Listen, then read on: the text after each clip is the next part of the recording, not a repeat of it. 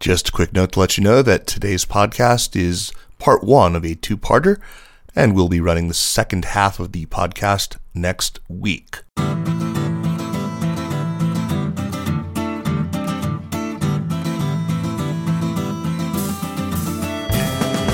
Welcome to the Sinica Podcast, a weekly discussion of current affairs in China, produced in partnership with SupChina. SupChina is simply the best way there is to keep on top of all the important news coming out of China with our indispensable daily newsletter, website, and growing range of podcasts and videos. It's a feast of business, political, and cultural news about a nation that is reshaping the world.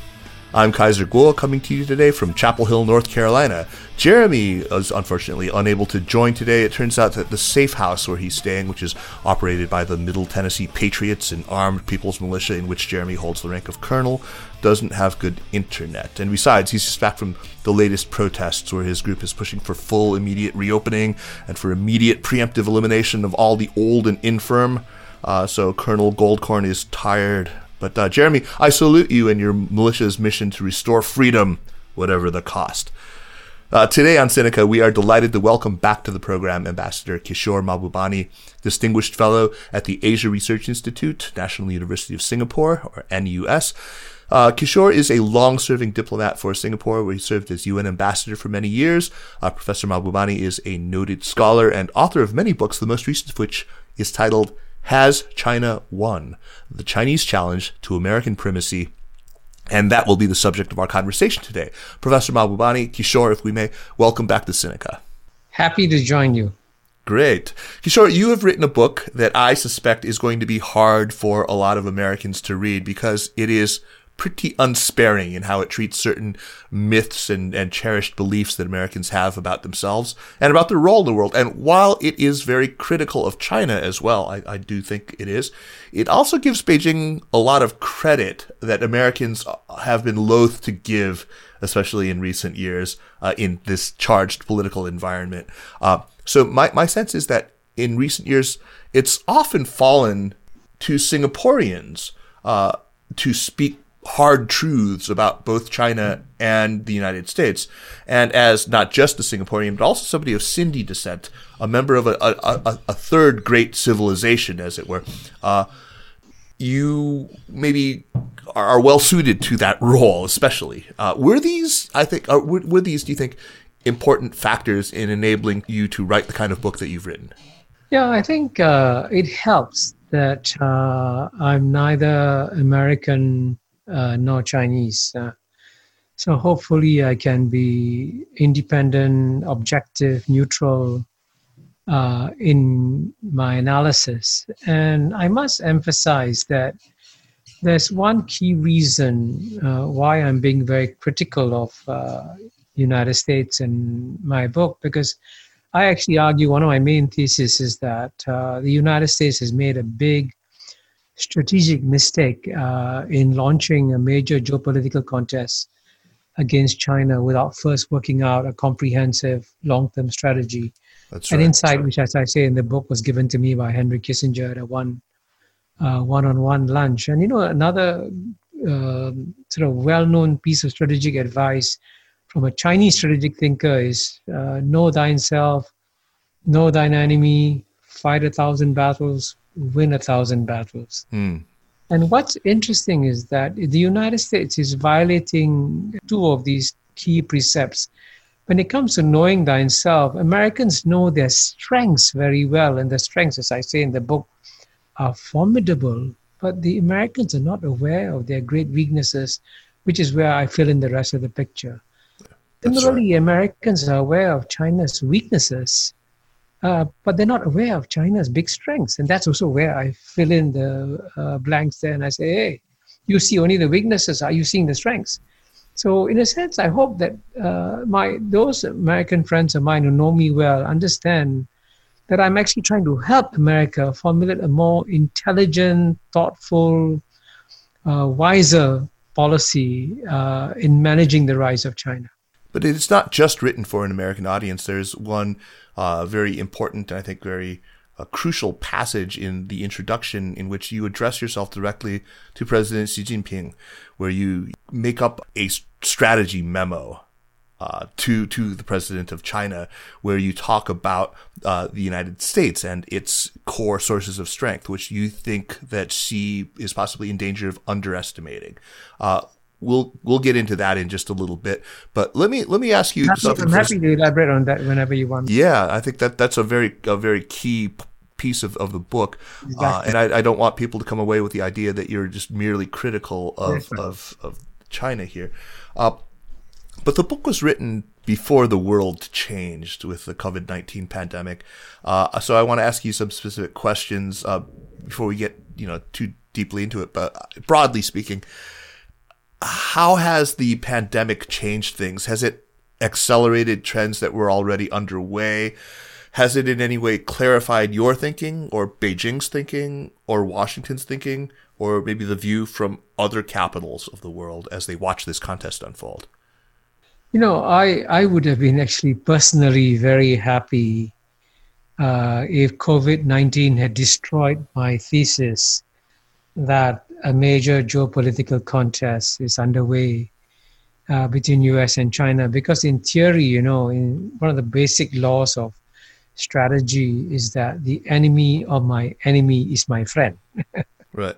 So since COVID-19 is an enemy of United States and China is an enemy of COVID-19, China should be a friend of America. And logically, any wise strategic thinker, if FDR was alive, if Churchill was alive, they would say, hey, China and the US should now first work together to defeat COVID-19 before we resume our geopolitical contest. But sadly and unfortunately, the opposite happened, which is actually COVID-19 in many ways accelerated and deepened the geopolitical contest between US and China, and therefore reconfirming my thesis that what is happening, this geopolitical contest between US and China is driven by major structural forces, which will be very difficult to stop. And even COVID-19, a common threat, couldn't stop it from continuing. At the end of your book, you suggest that perhaps the one thing that would be able to stop this contest would be if astronomers were to detect a distant comet headed straight for a rendezvous with planet Earth. Although I have to suggest that if that were to happen in this presidency, Trump would find some way to blame Beijing for the comet, or for not warning us about the comet, or or the comet is a hoax. It become a Chinese comet. Right. The Chinese comet. Exactly. I want to ask you a little bit about the book's title, Has China Won? Which I think, is deliberately provocative, probably. It probably has not hurt your book sales. I have to ask, though, why do you frame it in terms of a contest? Because the book itself doesn't cast things as zero-sum. You have to recognize, though, that framing it as a contest is going to maybe encourage people who do tend to see it as zero-sum. So did you have misgivings about that framing at all? No. I think there is a very important reason why I chose the title Has China Won? Because as I argue in the book, since the Americans didn't work out a comprehensive long-term strategy to deal with China, they didn't ask themselves unthinkable questions. Right. So, for example, when the Americans, and to be fair, the United States has had a great century. The 20th century defeated Imperial Germany, defeated Japan and Germany. In World War II, it saw off the Japanese challenge. It defeated the Soviet Union without firing a shot. So America has got used to having victory after victory after victory. And the danger of that is that it creates a certain degree of what I call intellectual complacency.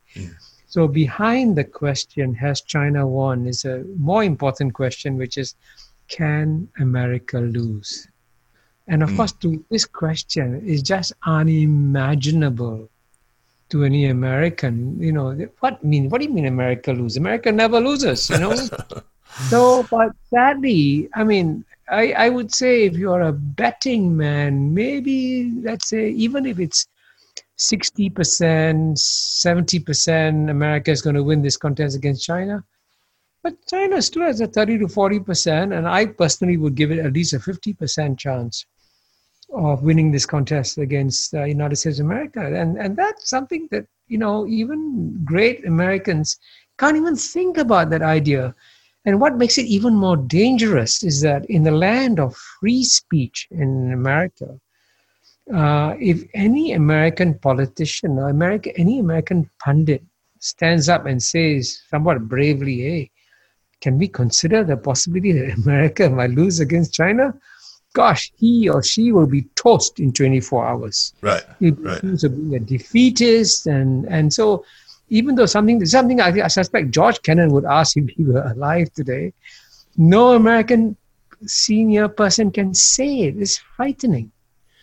You've brought up George Kennan right now, and of course a major theme of the book is this absence of a comprehensive global strategy, and you had Kennan in mind, of course. You refer many times in your book to the very famous Mr. X essay that was in Foreign Affairs, which was based on the long telegram, in which he lays out the foundations for the strategy that carried the United States to victory ultimately in the Cold War, which was containment.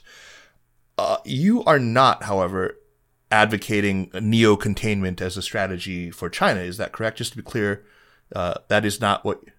Well, the reason I'm not sure if Kennan, because I've only met him once, okay, so I cannot say what he would do, but from reading his writings, I think he would understand that you can't carry out a containment policy. You can carry out a containment policy against the Soviet Union that does virtually no trade with the rest of the world, because it doesn't cost other countries anything to cut their ties with the Soviet Union. But United States, China is now the world's biggest trader. 127 countries do more trade with China than they do with the United States of America. So you expect 127 countries to make sacrifices for themselves just to satisfy America? Why should they do so? And the Chinese have obviously already launched a major preemptive strike against the containment policies by creating incredible amount of dependence on the Chinese economy among more countries in the world, and including some of its neighbors, which are key allies of the United States. Japan does more trade with China. South Korea does more trade with China. Australia does more trade with China. Philippines does more trade with China. Thailand does more trade with China. So even your close allies are not going to rush in and jump and say, aye, sir, I will cut off my trade with China. Right, of course not. On the topic of Russia, though, these days when people talk about, in fact, if you look at the national defense strategy that you cite from 2018, China and Russia are spoken of together as sort of the primary adversaries in the world. They talk about them both as revisionist powers. You hear them often lumped together, sort of China and Russia all the time. Clearly, though, you see these as quite different challenges. How would you contrast the challenges that are currently offered by both? Obviously, trade is a gigantic component of it, but let's just, in terms of what they are trying to do in the world, in terms of the nature of the challenge that they pose strategically to the United States right now. You're absolutely right. And I think, there is a lot of what I call sloppy strategic thinking in the United States. And as you know, one of my saddest comments in the book is that the Washington, D.C. overall spends more money on strategic think tanks than any country in the world does. And the quality of strategic thinking in Washington, D.C. is atrocious. And you just gave a perfect example of it, because when people try to say the U.S. faces now a combined threat from China and Russia, that's a manifestly absurd statement, because their strategic goals are very different. And they are very different animals. They behave in very different ways, And in the case of Russia's belligerence towards United States and Europe is simply a result of, unfortunately, United States and Europe taunting and goading Russia into responding angrily by entering into its geopolitical space, in Ukraine, for example, without looking at the longer history. And as Henry Kissinger said somewhere, I think the bosom of Russia, the bosom of the Russian soul can be found in Ukraine. There are very deep links down there, and you violate into territories without understanding the longer history. This is what Ambassador Jack Matlock had argued, right? Yeah. After 91. Yeah. Yeah, and it was, and fun thing, it was completely unnecessary. And here also, as you know, I blame the Europeans, because the Europeans have become sadly cowards. They don't have the courage to defend their own interests. And it's not in, frankly, the number one challenge to Europe is no longer Russian tanks. As I say in the book, it's going to come from migrants from Africa that is not developing, because the Africa's population is exploding, and it used to be half of Europe's in 1950. Now it's more than double Europe's population. By 2100, Africa's population will be 10 times that of Europe. So Europe should pay attention to Africa, not get involved in squabbles with Russia. But because it has become so strategically subservient to the United States, it sacrifices its own geopolitical interests. And then, by contrast, by the way, the Chinese challenge is very different, because the Chinese have no desire to play the kind of military games that the United States is used to playing. And I say, for example, China is the only member of the UN Security Council that hasn't fought a war in 40 years, and actually hasn't fired a bullet across its borders in 30 years. So the Chinese realize, paradoxically, the Chinese understand the advice of George Kennan, which is that the struggle with the United States will be determined not on the basis of the number of aircraft carriers you have, number of frigates you have, number of F-15s you have. It'll depend on how dynamic and vibrant your society is, right, and how strong your economy is. So it's sort of strange that China is in some way following Kennan's advice and paying attention to the spiritual vitality, right? Society, which, as you know, I quote a Stanford psychologist, Gene Fan, who points out that's exactly what Chinese society has today. And American society is, as you know, very depressed, because it's the only major developed country where the average income of the bottom 50% has gone down over a 30-year period. And there is, as two Princeton University economists, Case and Deaton, have pointed out, there's a sea of despair among the white working classes in America. So America should clearly be focused on its bottom 50% now, and not on the struggle with China if it wants to win the struggle against China. That's right. The U.S., though, isn't the only country that has made strategic mistakes. And in one chapter early in the book, you focus on what you regard as China's largest strategic mistake, its most critical strategic mistake, which is alienating the American business community. But it strikes me that in that chapter, it's not just the specific policies that alienated American business that you focus on. It's the context around that. It was this whole attitudinal shift that we saw after the financial crisis, this growing arrogance, growing hubris. Can you talk about what happened in that period? Why not only did we see this move away from the hide your strength and bide your time, hide and bide strategy that Deng had recommended, but how that's linked to this loss of American business support, and how it's linked to the changes in the security dynamic in the South China Sea and other sources of bilateral friction. Yeah. Well, I think you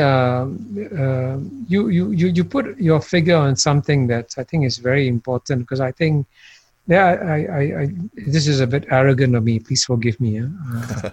But clearly, I think I'm providing some new insights in the book that, frankly, as far as I can tell from the written materials, no one has provided. So as I argue that China's biggest strategic mistake was to alienate the American business community, which in the past, as you know, in the 1990s, had always put a stop on any efforts to go for China bashing. They say, hey, it's our number one market. For Boeing, China's the number one market. For GM, China's the number one market. So clearly the American business community had good reason to put a stop to China bashing. But this time around, when President Trump launched his trade war, I think not a single major American business voice tried to say stop, stop, stop. So question is, what went wrong? Why did China go wrong? And one hopefully new insight I'm giving is that, as you know, it's a fact that China became somewhat arrogant after the 2008-2009 financial crisis, when it saw America on the ropes and say, hey, we are strong. They are on the ropes, you know. There was also a lot of blame. I think they thought that America had bungled its stewardship of the global financial system, right? That's right. Yes. But the reason why I think China drifted away from Deng Xiaoping's wise advice to take a low profile and not be too assertive is because, paradoxically, China became assertive not because it had a strong leadership.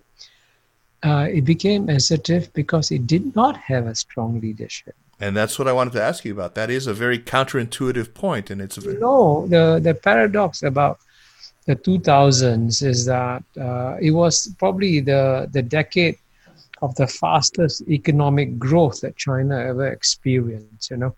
Just to give you one statistic, in the year 2000, just before China joined the World Trade Organization, in nominal terms, forget PPP terms, China's GNP was 1/8 that of the United States. It means the US GNP was 8 times bigger.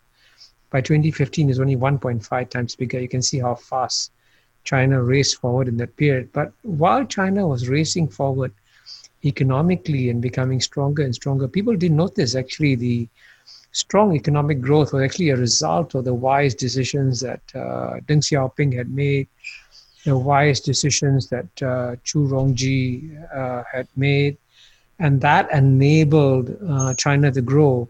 But in that period, I think when President Hu Jintao was the leader of China, I have a sense that problems erupted. As you know, the problem of corruption exploded, and more dangerously, the danger of factionalism appeared in China, and people like Bo Xilai and Zhou Yonggang could challenge their central leadership, you know. So which is why the Chinese, as I say, and this of course goes against all conventional wisdom in America, the Chinese are very lucky that they once again have a strong leader, Xi Jinping, who can now control what is happening in China instead of allowing things to drift. It will. That's going to stick in the craw of a lot of American readers for sure. But it's a very interesting point. Truth hurts, you know. That's right. So I think all I can do is tell the truth, and you will find out in 10, 20 years whether what I'm saying is true or not true. I mean, because you know you can't. One of the oldest rule of geopolitics is that you must never base your strategy on wishful thinking. You must always base it on hard realities. Right. Early in the book, though, as we mentioned earlier, you had talked about this. You had written of this sort of imaginary strategy memo to Xi Jinping, urging him not to underestimate the U.S. And you point to what I think are critical sources of American strength, not to be overlooked. Can you talk about what those core pillars of strength are?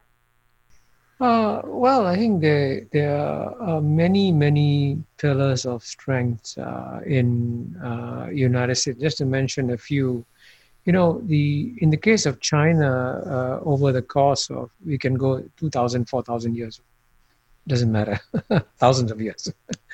Over the course of thousands of years, the Chinese have learned that the Chinese people benefit when there's strong central control, and they suffer when there's chaos in China.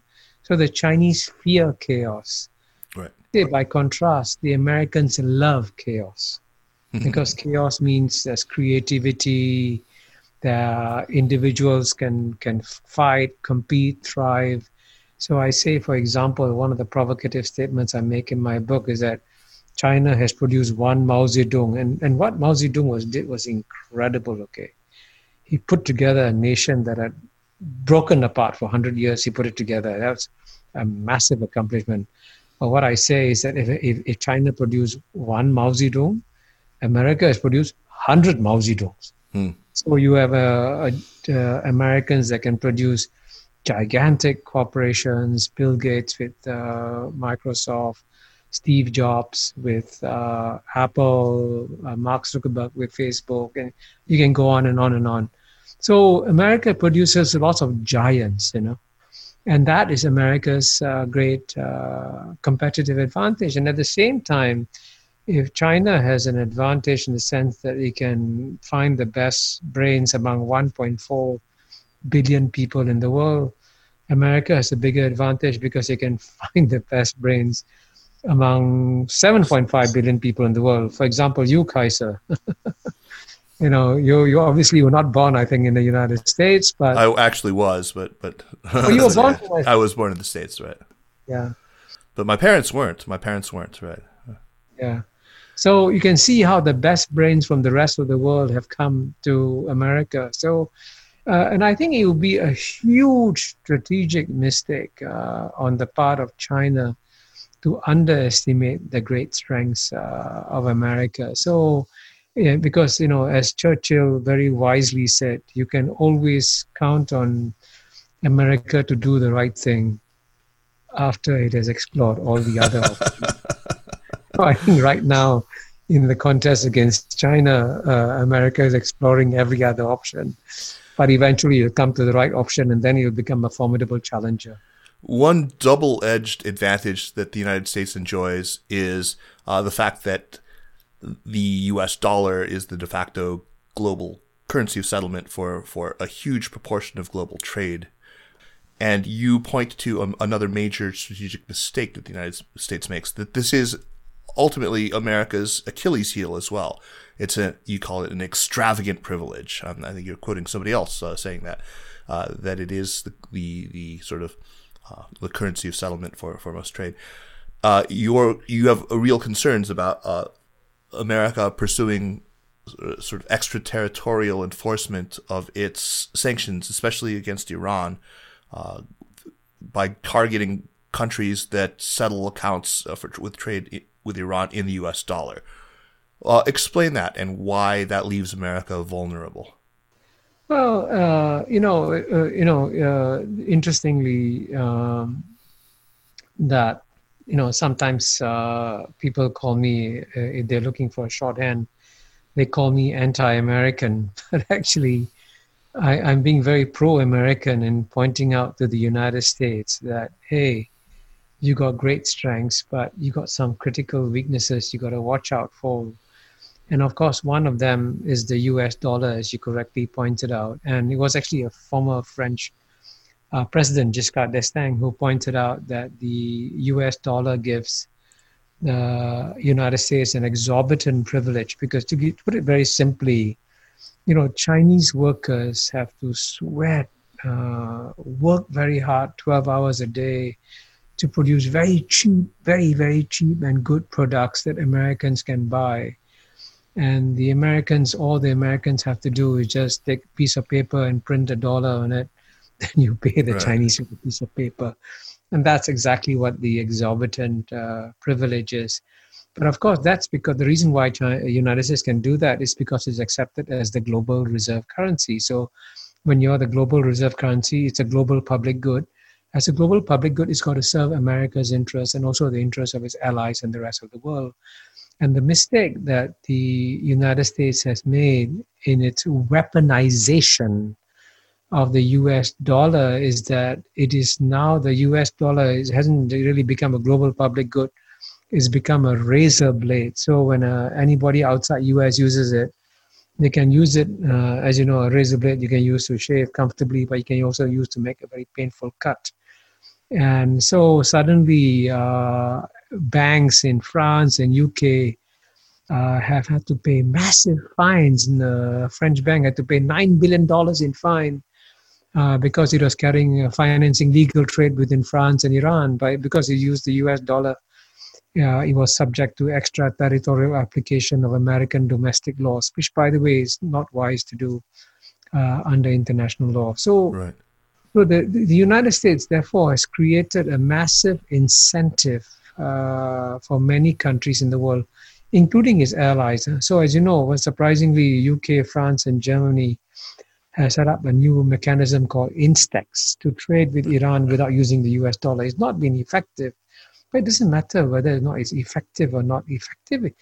America is creating windows for other countries to move away from the US dollar, and that's not against American interest to do so. And as you know, I more dangerously, at the end of the day, why does China use US dollars to buy Argentinian beef? Because it's the only currency that both can create as use as a unit of value. But if the Chinese succeed in creating a digital currency that is actually not Bitcoin, but actually monitored by the Central Bank of China, that digital currency can actually do the same job of the US dollar and say, okay, if you export to me 10 tons of beef, I will export to you 1,000 refrigerators. And so that's a good trade-off. And the digital currency works out what is the right value, right? It can be done. You don't need the US dollar to do that anymore. And once people stop using the US dollar as the main instrument for international trade, it can bring down, as I say in the book, like a house of cards, the global reliance on the US dollar. And the minute the US dollar is no longer used as a global reserve currency, Americans can no longer print dollars to import products. You've got to live within your means. And that might be in the short term mean major painful reduction in the standard of living of the average American. That's right. Do you think that, though, I mean, there is still, occasionally talk about China simply refusing to show up at T-note auctions, refusing to take on more and more of that budget deficit that the United States has counted on a handful of countries to show up faithfully and to buy treasury notes. We've talked about that as a nuclear option before. Is that in the cards? Is that something that China can realistically consider? Well, I think, earlier on we discussed how China had become arrogant after the 2008-2009 financial crisis. And I'll tell you one specific reason why the Chinese leaders became arrogant after that crisis is because the United States Treasury sent delegations to Beijing at the height of the crisis and actually almost like supplicants pleaded with the Chinese and said, please don't stop buying US Treasury bills, because if you stop buying US Treasury bills, the markets will collapse. Things will be terrible for America. And the Chinese wisely decided to carry on buying US Treasury bills. So the Chinese thought to themselves, hey, I finally got a good hold on the United States of America. But then that, for the Chinese, unfortunately, was followed by something called QE, quantitative easing.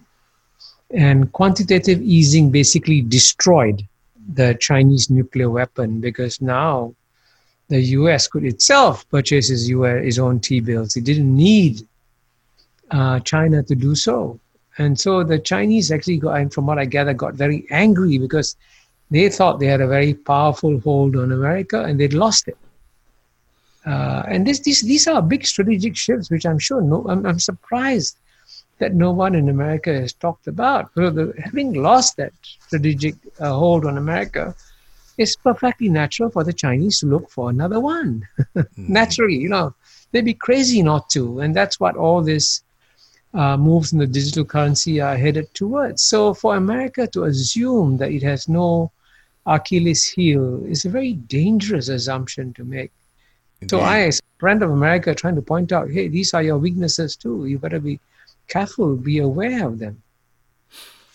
A lot of your book seeks to correct American misunderstanding about the nature of the Chinese Communist Party itself, which I think is I think anyone recognizes is really crucial to forming any meaningful understanding of the way China operates and what it wants in the world. Probably the most influential book that's been written in English in the last 10 years or so when it comes to understanding the party is The Party by Richard McGregor. You do, though, take some issue with some of the basic claims and some of the assumptions that McGregor has. Could you, if you would, describe succinctly what it is that you disagree with in the way that Richard McGregor has described the Communist Party? Well, I think, it's not just United States. I think most people in the West misunderstand the primary goal. To put it very simply, what is the primary goal of the Chinese Communist Party? That's his name, Chinese Communist Party. And if Lenin were alive today, he would say, hey, the goal of any communist party is to destroy capitalism and rally the workers around the world to have the workers take over everything, and then we create an equal communist society, right? So the primary goal of a communist party is to destroy capitalism. Now, I can assure you that you happen to visit a party secretary in any province in China, and you observe, look at his daily diary. What does he do? His mind is on business. First thing he does is to go and look at the biggest investor in the province, a capitalist. It could be Foxconn from Taiwan.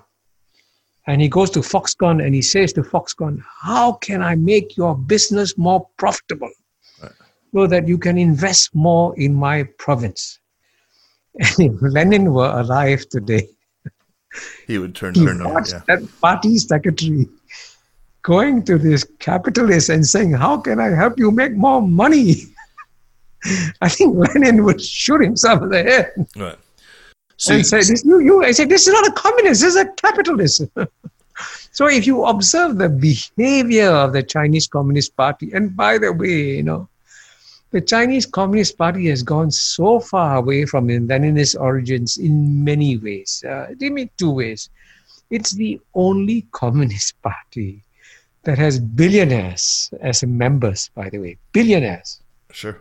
Members of the Chinese Communist Party. But more importantly, and this is where the major misunderstanding comes from the Chinese Communist Party, because they have impression that, like the Soviet Communist Party, the Chinese Communist Party must be full of party hacks, old people just rising on seniority and age, and not understanding that the quality of mind of the people in the Chinese Communist Party is frankly among the best in the world. And this insight was given to me by a very bright young research assistant that I had in Columbia University when I went there for my sabbatical in January, February 2018. And she told me that she was very unhappy that she graduated number 2 from a high school. I said, gosh, graduating number 2 is very good. Why were you unhappy? She said, I was unhappy because only the number 1 is selected to join the Chinese Communist Party. I failed to get in. This is one of the brightest students in China. And what does she want to do? She aspires to join the Chinese Communist Party. So though the bright, young, ambitious, and committed, dedicated people are all joining the Chinese Communist Party. So it is really a meritocracy more than anything else. And all this dynamism is just not understood by Americans when they talk about the Chinese Communist Party. But the final and probably the most fundamental point I emphasize is that, as I said, if the Chinese Communist Party was really a communist party, its primary goal should be to revive world communism, which is what Lenin and Marx and all wanted to do.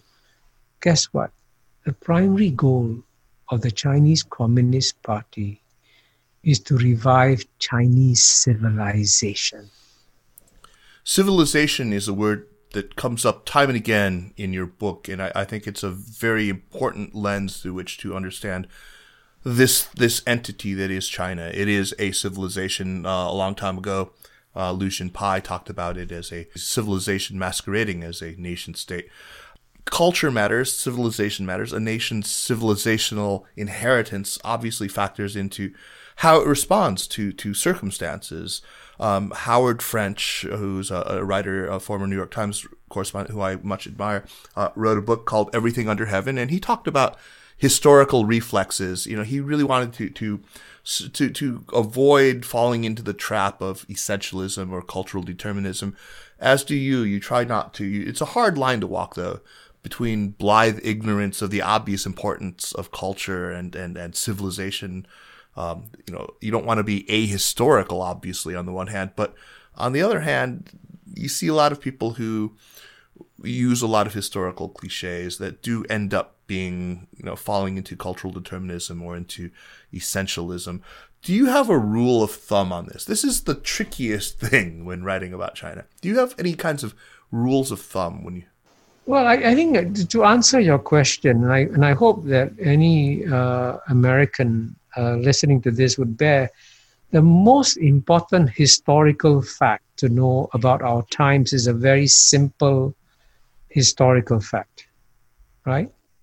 Which is that if you look at the history of the world over the past 2,000 years, from the year 1 to the year 1820, for 1800 out of the last 2,000 years, the two largest economies of the world were always those of China and India.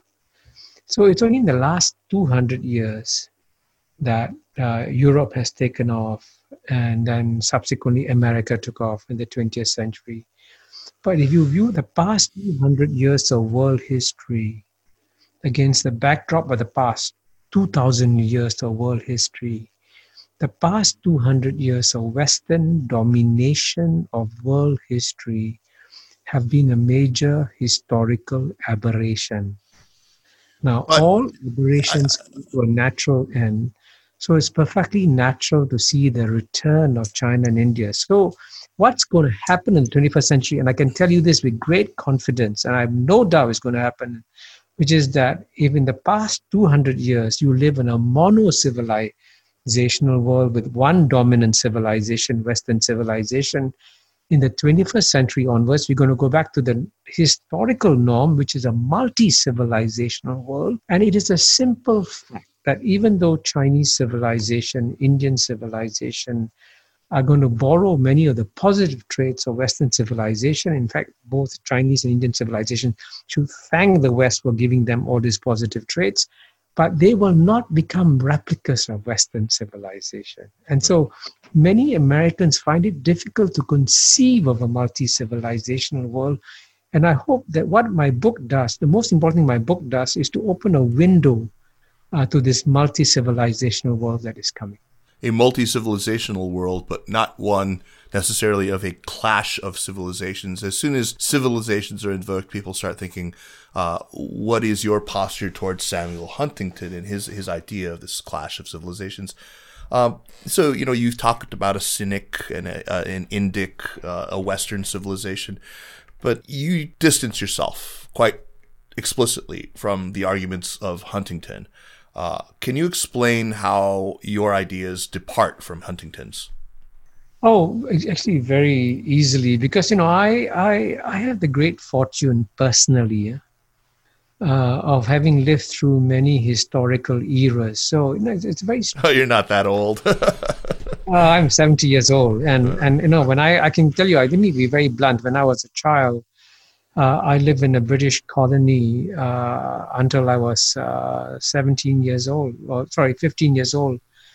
And when you live in a British colony, you assume, and I'll be very candid with you, that the Westerner is naturally superior to the Asian, because Western civilization is superior. Then I lived through the great growth of Asia, and I could see how Asian civilizations could do as well as other civilizations. I could also see how much Asians had learned from the West. So I want to point you to an article that Larry Summers, the former president of Harvard, former Treasury Secretary, and I wrote together in Foreign Affairs, called The Fusion of Civilization. I remember that, yeah. So what we talk about is how in many ways Asians have learned so much from the West. So if you come to many Asian societies, and I'll give you a simple example, why has China, or why has Chinese civilization relatively speaking been successful in defeating COVID-19? Because China didn't use traditional Chinese medicine. China used Western medicine to fight COVID-19. So China is happy to take on the best of the West and help it to strengthen itself. And so what we need to see now, you've seen a one-way street of learning where Asians have been learning from the West, but the West actually has given up the idea of learning from other civilizations. So what we will see in the 21st century is a two-way street of learning, which I hope will be good for Asia and good for the West too. So it will not be a clash of civilizations. Hopefully we will create mutually learning civilizations. Hopefully is the operative word there, because right now it just does not feel like that's on the menu. Clash of civilizations came up again not too long ago in the discussion after the State Department's then Director of Policy and Planning, Kyron Skinner, spoke at an event that I think it was New America put on with Anne-Marie Slaughter, who had held that position previously, and she made some very controversial remarks. But your take on those comments was really quite a departure from, let's say, sort of conventional wisdom among the Washington set, or even among the sort of the punditocracy generally in the United States. We focused on, and I would have to include myself in this, on the historical mistake of saying that that the United States has never been challenged by a non-white or non-Anglo challenger before, because we point, of course, to the period from 1941 to 1945 with Japan, and your take is very different. Can you walk us through? And once I read that, I was actually quite persuaded by it. I think that I tend now to view her remarks much more charitably. Well, I think, at the end of the day, I believe, I'm a student of philosophy, as you know, that it's always better to reveal the truths rather than hide the truths.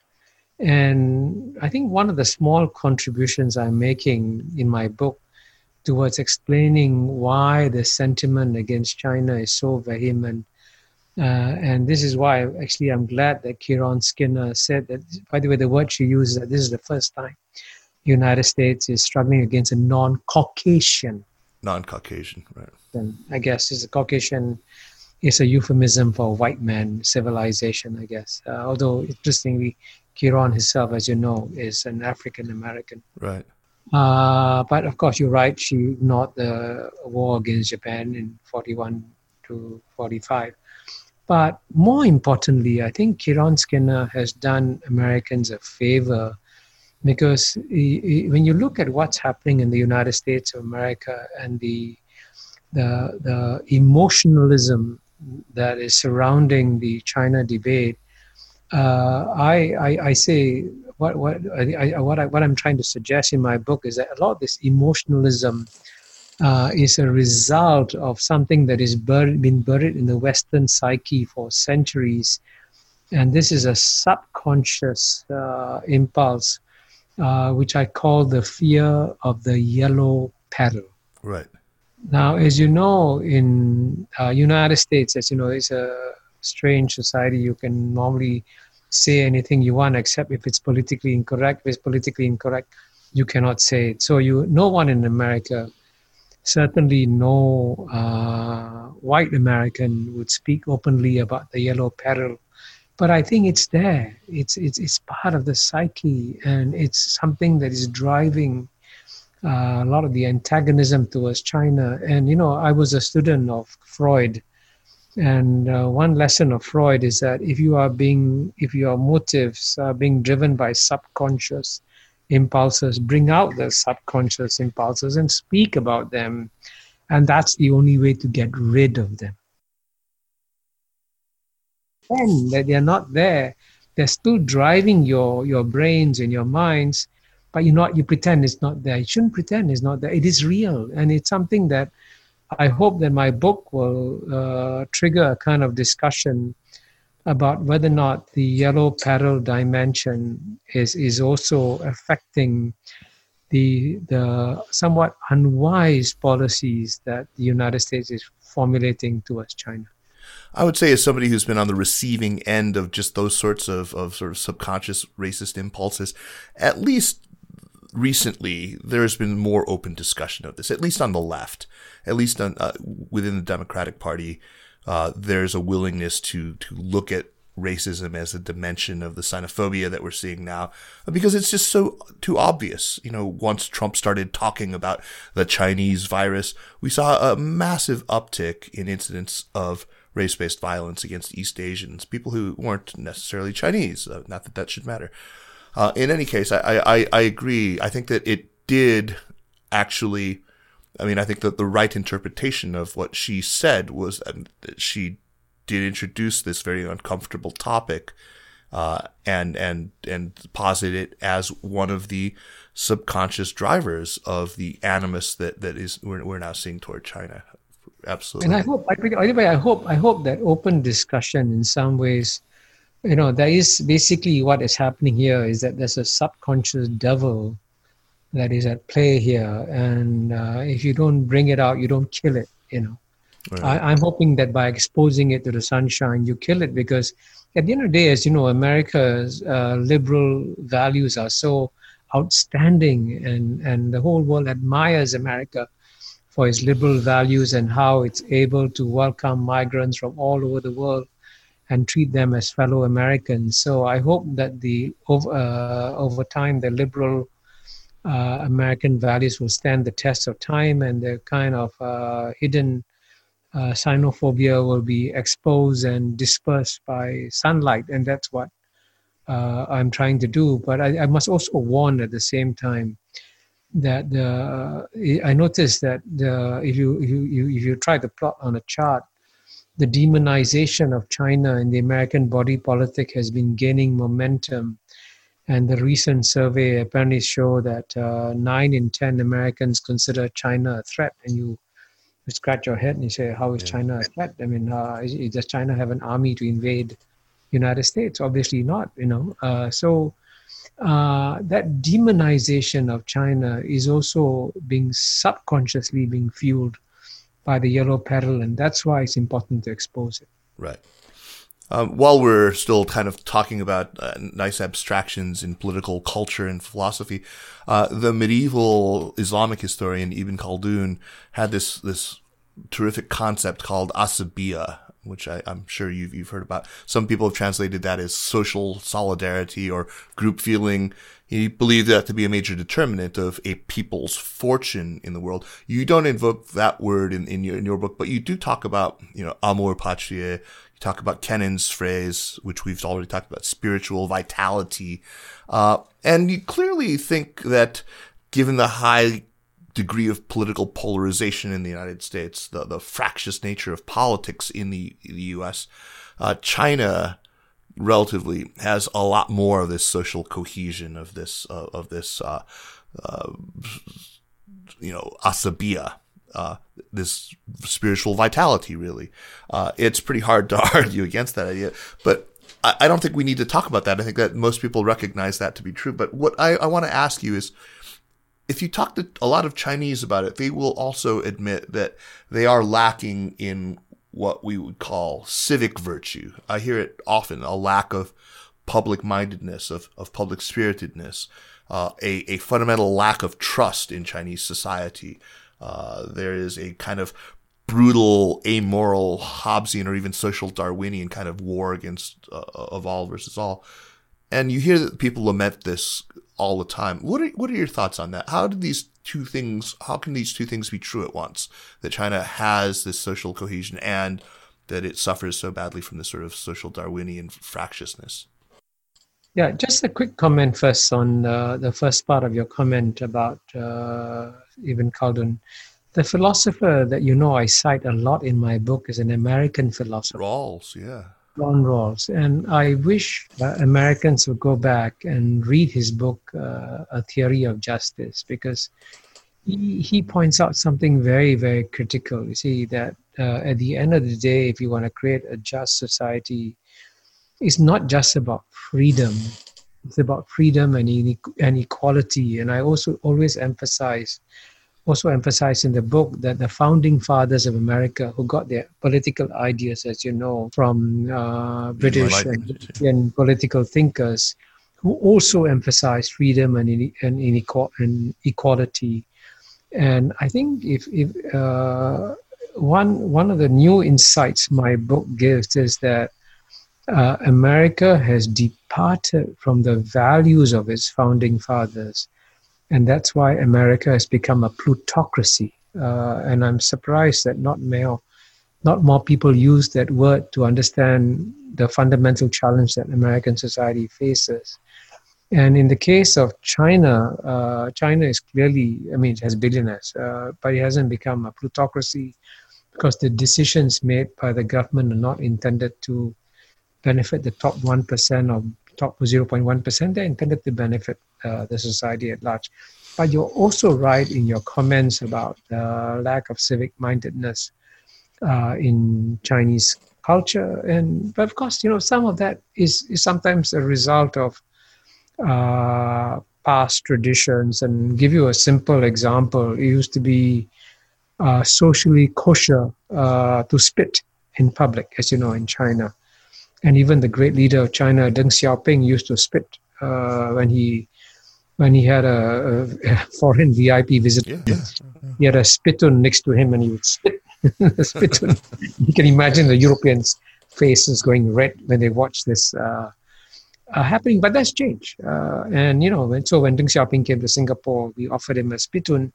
He said, no, I don't need it anymore. So it can change behavior. And so I think the critical question to ask is always, what trend is the society heading towards? And here, as you know, the tragedy I point out in the book is that the bottom 50% in America are feeling very pessimistic about their future. And by contrast, the bottom 50%, and I think it's always very important to look at the bottom 50%. Right. To understand the health of a society, the bottom 50% in China have had their best 40 years in 4,000 years. That's right. There's no denying that. And let me repeat that, the best 40 years in 4,000. I emphasize that because many Americans keep saying, why aren't the Chinese overthrowing the Chinese Communist Party? That's all they need to know, right? If the Chinese Communist Party has given you your best 40 years in 4,000 years, is it rational to overthrow them? Why not milk them for another good 40 years before you overthrow them? Yeah, I've made that same argument at some length. Stay tuned next week for the second half of this podcast. The Sinica Podcast is powered by SupChina and is a proud part of the Sinica Network. Our show is produced by Kaiser Guo and Jeremy Goldkorn, with editing help this week by William Yi. Drop us an email at sinica@supchina.com. Follow us on Twitter or on Facebook at SupChina News, and make sure to check out our other podcasts, the China and Africa podcast, the Caixin Sinica Business Brief, the Pan Daily Tech Buzz China, our two shows focused on women, New Voices, and Ta for Ta, the Middle Earth podcast on the culture industry in China, the China Marketing podcast, and Strangers in China. Watch this space for announcements of new network shows coming soon. Thanks for listening, and we'll see you next week. Take care.